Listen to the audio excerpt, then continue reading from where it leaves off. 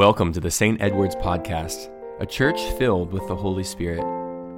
We hope that today's words will draw you closer to Christ Jesus. Our readings from the Gospels these last few Sundays have been a tour through the Gospel of John. Famous narrative after narrative after narrative about the life of our Lord. And today is, of course, no different. The story of Jesus raising Lazarus from the dead is well known. Quite a story. I enjoyed listening to it again this morning. And to think it only comes to us in the Gospel of John. The other three Gospels, Matthew, Mark, and Luke, do not have the story of the resurrection of Lazarus, which is quite amazing. A story of this magnitude not making the list in the other Gospels. You would think it would be in all four Gospels, and of course there are all kinds of scholarly reasons and academic theories, but now's not the time to get into all of that.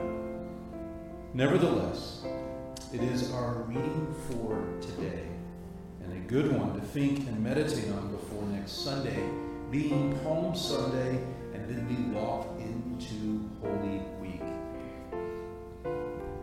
Have you ever been in a place where people don't seem to be in a hurry?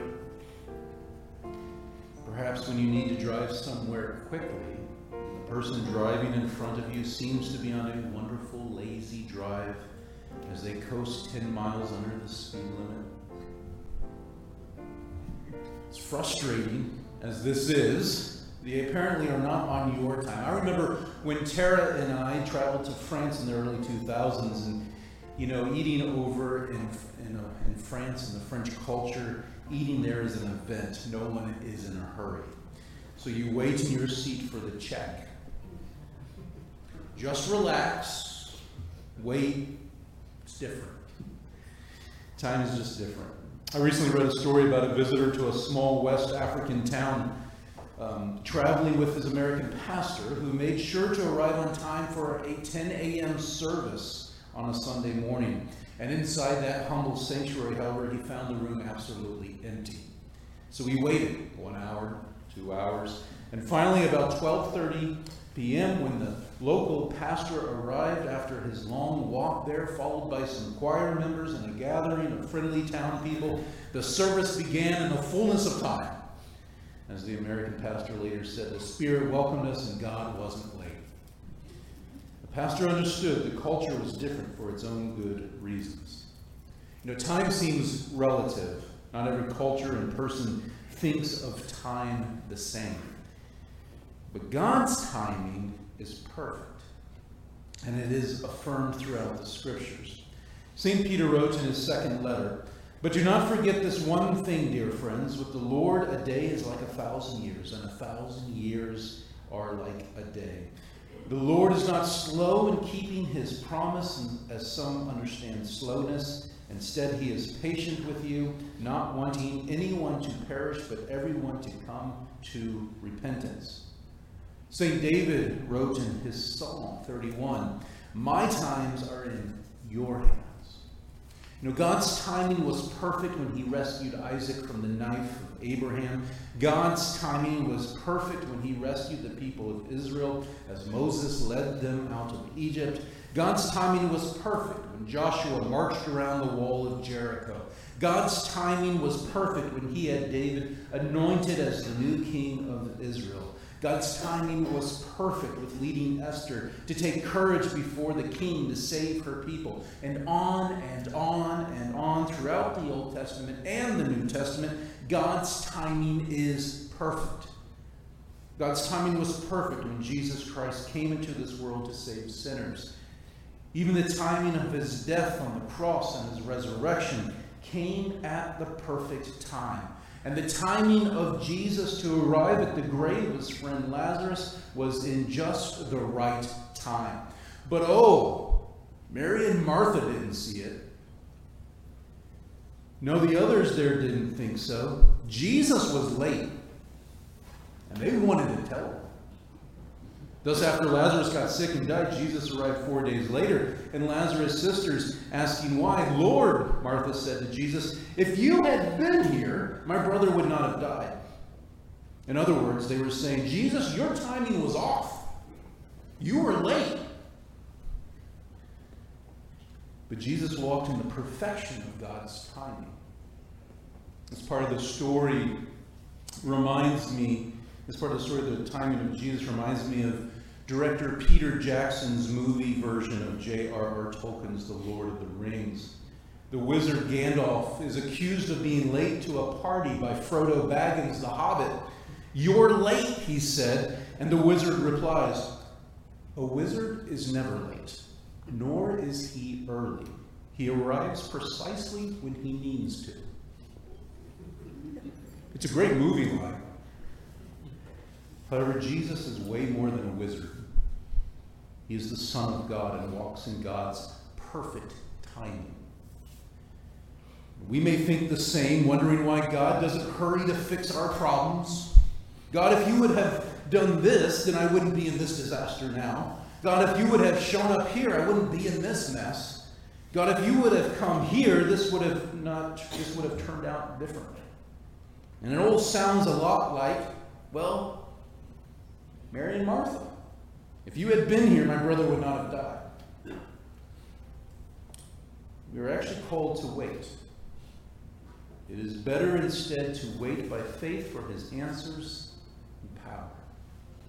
As theologian Howard Thurman wrote, "We wait, our Father, until at last something of thy strength becomes our strength, something of thy heart becomes our heart, something of thy forgiveness becomes our forgiveness." We wait, O God, we wait.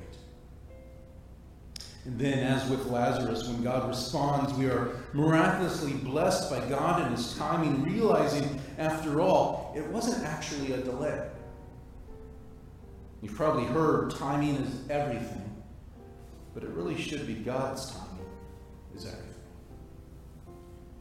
We can work and operate on our own timing, our own planning, our own purposes, but God will work things toward his purpose. And that might not line up with our own will and timing and planning. As the prophet Isaiah wrote, "For my thoughts are not your thoughts, neither are your ways my ways, declares the Lord." We're called to trust, not control. We're called to believe, not to exert our power, make it happen. And that gets to the main emphasis of our text today. Belief. Trust. Jesus told Martha that her brother Lazarus would rise again. And then Jesus said to her, "I am the resurrection and the life. Those who believe in me, even though they die, will live. And everyone who lives and believes in me will never die. Do you believe this?" And she said to him, "Yes, Lord. I believe that you are the Messiah, the Son of God, the one coming into the world." And that's the same question that Jesus asks us today. "I am the resurrection and the life. Those who believe in me, even though they die, will live, and everyone who lives and believes in me will never die. Do you believe this?"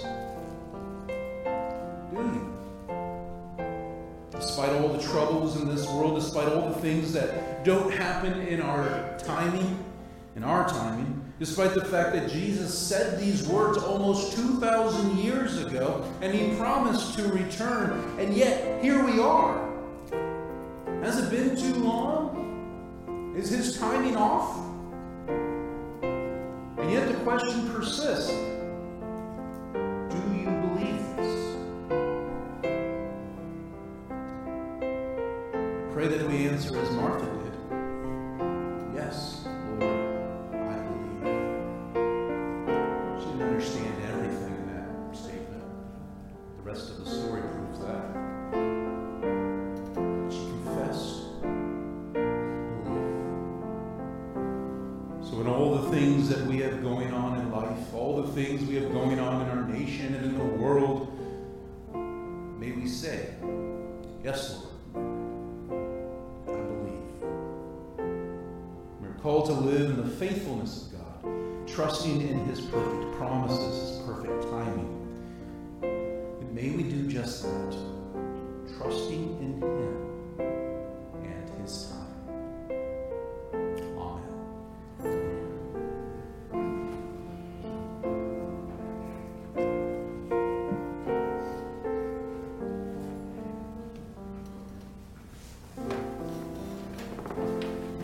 Please stand. Thank you for joining us in this conversation today. We will continue to pray that our teachings are impacting you for the kingdom of God.